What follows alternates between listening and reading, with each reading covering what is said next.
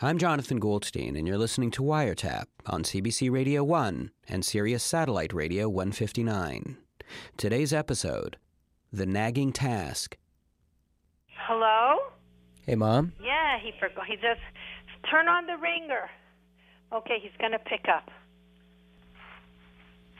Hello? Hey, Dad. It didn't ring up here, Johnny. She turns the ringer off. I'm sorry. It's not your fault. You know, I was just in New York. Yeah. I was on my way to Coney Island, and the train goes over this huge Jewish cemetery. And I had this memory of you saying that that's where your father was buried. No. No? No. It was where my mother's father is buried, my grandfather. Your grandfather is buried there. Yes. And how long ago did he die? Well, 1940. I was only maybe 4 or 5 years old when he passed away. Do you have any memories of him? Gentle man, balding. He always had a cigar. And when he used to come to the house, he used to let me take a couple of puffs on a cigar. I used to sit in his lap, and he'd give me the cigar, and I'd take a few puffs. I loved it. It was great. When you were 4 years old? 4 or 5, yeah. Just like one puff, you know what I mean? Was that typical of a Depression-era childhood? No, I don't know. Kids walking around smoking cigars? And then he didn't want to do it anymore. He says, here, I have a banana, you got to eat the banana. I didn't want to do that, so I didn't get a cigar anymore. He tried to switch you to bananas? Yeah. So you're saying, because I guess my memory is wrong. My father is buried in Queens. What is the name of the cemetery there? Do you know the name of the cemetery where my father's buried? No, I don't. Would you know where it is, at least? Because I had this idea that maybe we could make a trip to New York together to visit the grave. And I don't know. I think it was somewhere off Queens Boulevard. When was the last time you went there? When he was buried. That was the only time that you had visited his grave? That was the only time. And you've not been back? No. Even if you were able to find out the name, this is assuming that there aren't that many Jewish cemeteries in Queens, which we don't know. Oh, there are a lot. Oh, Queens and Long Island is almost a graveyard. Am I assuming too much? Would you have an interest in visiting? Oh, I am. I should have done it. I always felt a guilt, Johnny. I never went back there. It's always nagged at me somewhere in the back of my mind. Well, okay, good. Well, we'll set it right, hopefully. That would be nice. Okay, good. I'm excited about that. Yeah? Yes. Okay, me too. Yeah. It'd be nice, me and you doing that and going there.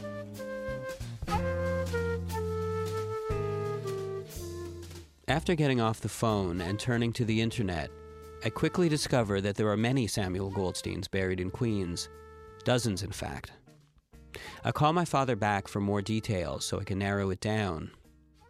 Do you remember when your father was born, I ask. 1906, he says. Or maybe 07. Possibly 08. But I definitely remember he was a Scorpio. And do you remember what year your father passed away, I ask. It was the year Elvis died, he says. That I know. We sign off, and I call every Jewish cemetery in Queens. And after an hour, I find my grandfather in the Mount Hebron Cemetery in Flushing, Queens. Now, the plan is to drive down to New York with my father so he can say Kaddish, the prayer for the dead, over his father's grave. There's also a tradition where you make your presence known at the gravesite by leaving a small rock on the tombstone. That's something my father also wants to do. So we pack up the car and make the drive for Montreal. Oh, what? No, you're not. Here. Oh, you can go... No, Here, through there. look, 494. That's west. That's west. East. You gotta go there. Okay, got it. Here When go. we aren't arguing over directions, we talk. Keep a sharp eye. Because we lived in different countries and I was pretty young when he died, I never got to know my grandfather. So I asked my father about him. I love my father. He had his childish side. Maybe that's what I liked about him, the child in him. You know, he'd get excited about it, loved pets, loved dogs, all kinds of animals. You told me that one day he brought home a monkey. He brought home a monkey, a rhesus monkey, and he built a wooden cage for it. And it was wonderful. It was a wonderful period, but except that the monkey went wild and we let the monkey out of the cage. He started eating all our food and whatnot. You know, finally my father had to give it away. And we also had a large snapping turtle, which almost took my finger off. We kept it in the bathtub. And this was all in like a relatively small apartment in Brooklyn? We were living in a walk-in in the Bronx. Yeah. He'd spank us a lot. You know, we'd get our lumps. He had a very violent temper. That was the bad side. But all in all, I did love him. I think he was very caring of me and worried about me a lot, you know, even when I was older. Because how do I remember? I went away to the National Guards. I told you that story, Johnny. I was on summer encampment, and I was taking a shower, and I get a notice that I got a phone call. So here I am, I'm with a towel wrapped around me and my sandals, and I rush over in the mud. I pick up the phone. Who is it? My father. He was worried about me. He was worried about nobody else. So, you know, I felt he cared. He cared. He always did. So, you know, I'm glad I'm able to make this maybe, you know, last time I'll be able to go. Last opportunity I'll ever have. And, you know, I'm happy to be taking it. It's great. I feel good about it. I'm glad, Dad. Oh, there's the Van Wyck Expressway. 1.5 miles. To my right. Get over to my right. I believe so, yeah.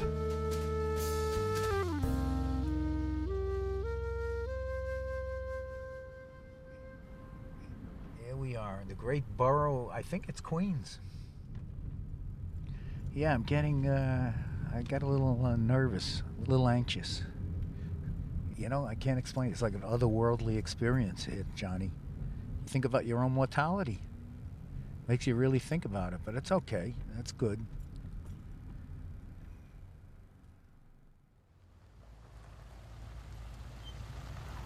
Oh, here's the cemetery. So let's just stop here. Just stop here. There's no other cars, so I guess you could just stop. Stop here. And we'll get out and go over there and look. Okay. Yeah.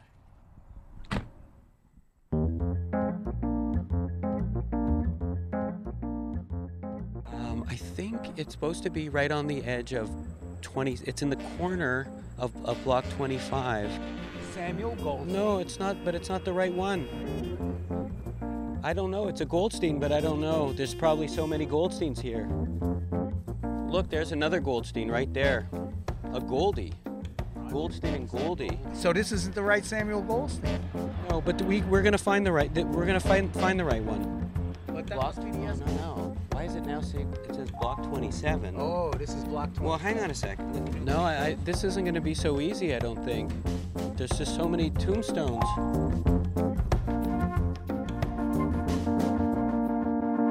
Dad, I found it. You found it? Yeah, this way. 1906 to 1977. Samuel R. Goldstein, husband, devoted father. Wow. Wow. My father unfolds the Hebrew Kaddish he'd printed off the internet and reads it. Yishgadal Shemei Rabbah. Amen. Balmad Vrike Ute. As he does, I can't help feeling like there's no escape. You think there might be, that you might be the one who slips by. But when you wake up in the middle of the night, your conscious mind still groggy and vulnerable to the truth, you feel that blinding light of knowing, true knowing, that you too are going to die. And with this thought, as silly as it might be, I can't help wondering who will visit my grave. Will anyone even remember where my grave is? Yisrael Imru. Amen. Amen. When he's done reciting the Kaddish, my father, about to place a stone on the grave as per tradition, notices something. Look at this. There, on top of his father's grave, is a stone. Somebody was here. Someone was here. Yeah, you're right. You're right. Look at that. Who do you Someone think was that here. was? I don't know. But somebody was here. Even after all these years, somebody else was out there, remembering my grandfather too. A childhood friend, an old admirer, maybe just somebody my grandfather never would have expected. I guess we can never predict who will remember us after we're gone.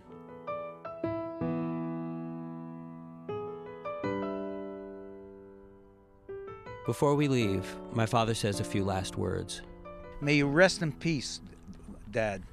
I loved you, and I'm glad I was able to make this pilgrimage with my son. It was wonderful because he motivated me to come here. Otherwise, to be quite honest with you, I've got to be above board. I probably wouldn't have come if he didn't put a fire under me and make me come, and now I'm so happy I'm here. We're here for just a tiny moment, and on opposite ends of this moment is a vast black ocean of mystery. But for now, even surrounded by thousands of graves, there's a life force you can feel. There's the sun, the grass, and the warm summer breeze. When we get back, we'll have a nice pizza and maybe a bottle of beer or something. There is pizza, there is beer, and there are two men, a father and a son, who are going to enjoy them. Okay, so let's find our way back. And enjoy each other's company as they argue over directions into the city. Okay, let's go. I have to get myself straightened out here. Okay, now we have to look for the what? The 495 East, right?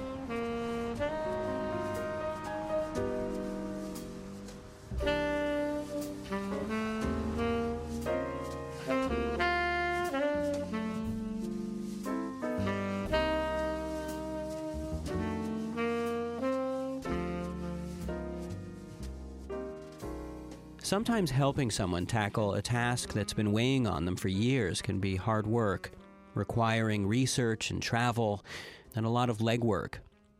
But then other times, you just find yourself in the right place at the right time, and being of assistance is just a matter of picking up the phone. Hello? Clara? No, Is this Clara?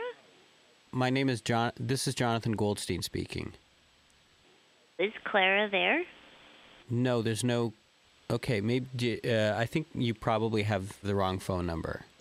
This is definitely the phone number. I called her for 10 years in a row every single day. Then it's been changed because there's definitely no Clara here. I'm by myself in a studio. Is this 721-3069? Yes, but there's no... I'm sorry. When was the last time you spoke with this person? Oh, guess it was 12 years ago. I guess the number's been changed then. Oh, man. Well, I mean, I've tried so many different ways of getting in touch with her. She's not on Facebook. I don't have an email for her. I'm sorry I can't help you. I'm sort of desperate to talk to her.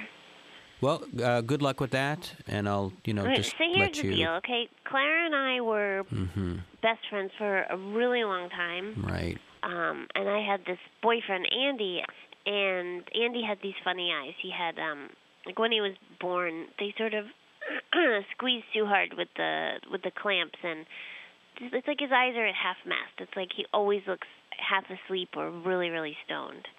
And so, at one point, totally out of nowhere, Clara says to me that Andy would never get a job because of his eyes.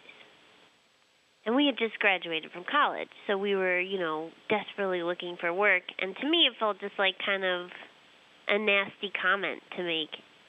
Mm-hmm. So, and she was just sharing this with you unsolicited? I mean... Totally unsolicited. Like, I wasn't even like, I'm worried about work.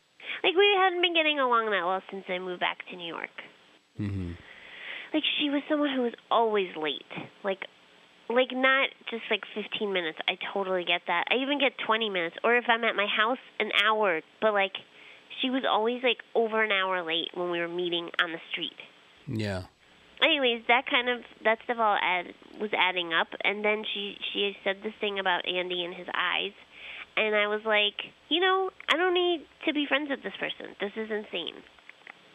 But I don't know. Now I'm at the point where many years have passed, and I just feel like it was a dumb thing to say, but is that a reason to end a friendship, And so, it's been this thing. I keep putting it on my to-do list, and I'm like, I got to give her a call. And once the phone started ringing, I felt like this tightness in my chest sort of lifted, and I just felt like it was out of my hair. I wouldn't have to think about it anymore, you know? I'm really sorry that, I guess I'm sorry I'm not her. Well, hey, here's an idea. Yeah. What if you were to, like, on behalf of Clara, absolve me of this whole situation? And you could just forgive me. On behalf of someone I don't know. Right, you have the same phone number. That doesn't make any. I mean, I'm not Clara. I mean, I know you're not, but this is her number, so this is as close to Clara as I'm getting. You know. Yeah, but I mean, people do that kind of thing all the time. Like, remember the Pope was like, "We're sorry about the Holocaust," but he wasn't the Pope who was around during the Holocaust. Yeah, but I'm not. I mean, I'm not the Pope. I mean, in this particular situation, you are the Pope. You are the Pope of this phone number. I'm the Pope of this phone number. You know, it carries with it certain responsibilities, and you know, people die and they move, and all sorts of things happen, but phone numbers remain. What do you want from me? I was thinking, like, it would be cool if you could say, I, Clara Flockstone. I can't believe I'm doing this, but okay. I, Clara Flockstone. Forgive you, Shayna Feinberg. Forgive you, Shayna Feinberg. For such an abrupt ending to a decades-long friendship. For such an abrupt end to a decades-long friendship. And now let us... You should say that. And now let us... And now let us... both move forward with our lives. Move forward with our lives. And then maybe we could both say at the same time, like, something like, peace be with you. And then we could just hang up at the same time. And then that's it. Yeah, that would be it. I wouldn't have to call again. And you wouldn't have to call me again. We're totally done. And you think... we'll both feel good about our friendship. Our friendship. And you think that'll make you feel better? I do. All right, fine. Let's do it. Okay, you ready? Mm-hmm. Okay. 3, 2, 1. Peace be with you.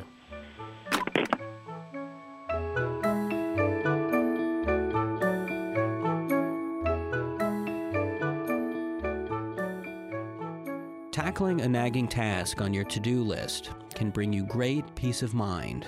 In fact, often, the longer it's been on there, the more satisfying it is when you actually get to tick it off. But sometimes, when you wait too long, a nagging task can get out of control. Hello, Chackwitz & Sons Crematorium and Burial Service. What? John. What are you talking about now? Howard, do you know what I just received in the mail? Sea monkeys? It was a letter from the Montreal Library. Do you know why? It seems that I took out a book 9 years ago that was never returned. You know, when you take a book out from the library, you have a choice. Either return it or you steal it outright.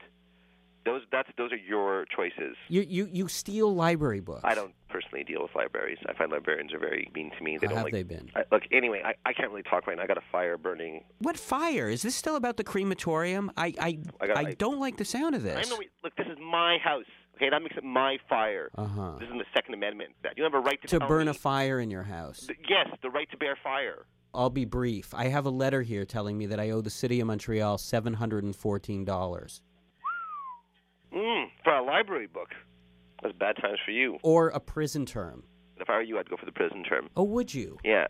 I can see you blossoming in there. In prison? Toughen you up a little bit, working on the weights, teach you some life lessons. What would it teach me? Respect, how to make toilet wine. But I gotta say, with that sarcastic mouth of yours, I don't give you a week. Howard, the point is, you were supposed to return that book 9 years ago. I was supposed to return that book. Did I not mention I have a fire burning? You don't remember, do you? Why am I the one that's supposed to return that library book? It's I your book. asked you to return it for me as a favor. I have no recollection of that whatsoever. No, you don't, eh? No, I don't. And I think you're mistaken. I knew you were going to do this, which is why I want to play you something. I don't like this. I have an audio cassette from 9 years ago when I asked you to return it for me. What are you, like Richard Nixon? You're recording everything that we say. I was in the middle of an interview, and you kept on interrupting me with call waiting. That doesn't sound like my style. Okay, you want to hear this? No, I don't, actually. But you're going to play it to me anyway. Yeah, I am going to play it for you. Okay, hang on a second. I'm going to put this in the machine. Okay. Prince Frederick, thank you so much for granting me this exclusive interview. It really is an honor. Oh, it's hang on a second. Let me pleasure. fast forward that. So the Queen invites me into her official chambers, sits me down, and this thing that nobody knows about the Queen. And I haven't told anyone this in my life. Mm-hmm. But it's one of the most profoundly emotional moments of my life. Mm-hmm. Because it was at that exact moment that she reveals to me. Prince Frederick, I'm so sorry. I can't imagine who might be calling me in the studio right now. Again? If you could just hold the line a moment, I'll get rid of them. How many calls are you going to receive? How many times are you going to be interrupted? Hello? John, can you hear me? Yes, Howard, what do you want? Hello?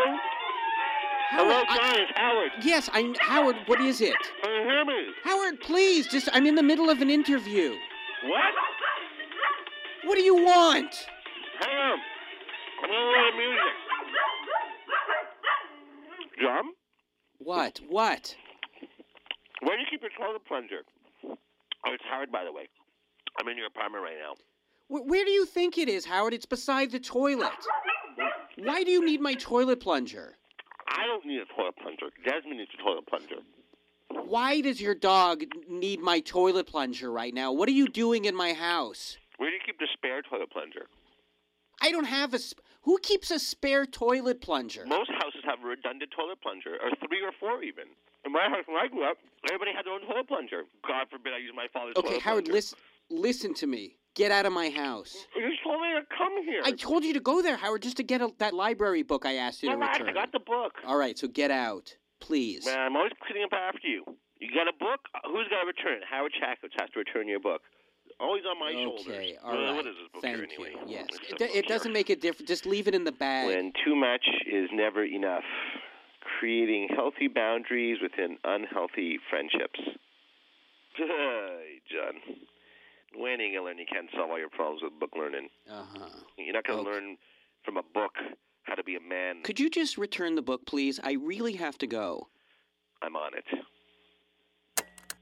I'm on it. I'm on it. That's how you were on it? Is that me? Who do you think it was? That really didn't sound like me. It's so strange when you hear your own voice recorded. Okay, Howard. 1 second. Yes. So you remember? Yes, because I remember that I started to thumb through it, and I actually found it quite interesting. Uh-huh. Because I also had, at the time, a needy friend. Oh, did you? Who was constantly asking me to do favors and to return things and to watch things. And I see. I put a Post-it note on the cover of the book saying, please hold on to this. I want to read it. Hang on.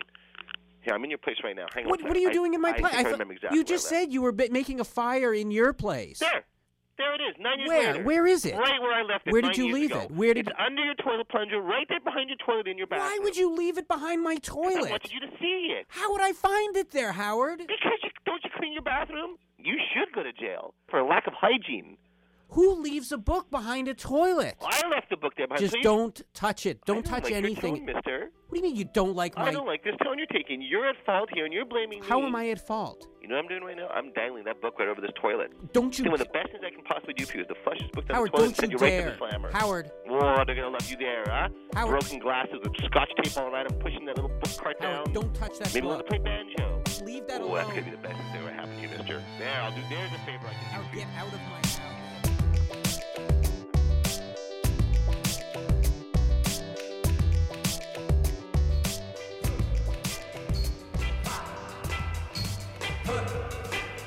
I hear something saying, well,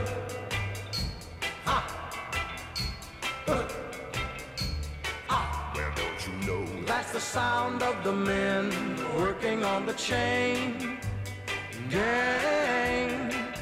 That's the sound of the men working on the chain gang. All day long they're saying, On Wiretap today, you heard Buzz and Dina Goldstein, Shayna Feinberg, Howard Chakowitz, and Joe Rogers. Wiretap is produced by Mira Burt-Wintonic, Crystal Duhame, and me, Jonathan Goldstein. Tune into Wiretap Saturdays at 3:30 and Thursday evenings at 11:30. You can also hear Wiretap across North America on Sirius Satellite Radio 159. Or you can subscribe to the free podcast at cbc.ca/wiretap, where you can also download the latest Wiretap ringtone. You are the Pope of this phone number. A daily affirmation with every ring of your phone. And while you're at our website, be sure to enter Wiretap's Animation Tournament of Champions. There's a pretty exciting tablet-shaped prize up for grabs, so visit cbc.ca/wiretap for more details. And a special note to Montreal listeners. I will be launching my brand new book, I'll Seize the Day Tomorrow, at the Sala Rosa this coming Tuesday. There will be a reading, a slideshow, and a few surprise guests from the show. So come on down and say hi. That's Tuesday, October 9th, 7 p.m. at 4848 Saint Laurent, and admission is free. Whom I love so dear, but meanwhile I've got to work right here. That's the sound of the men working on the chain gang. That's the sound of the men working on the chain gang. All day long they're saying,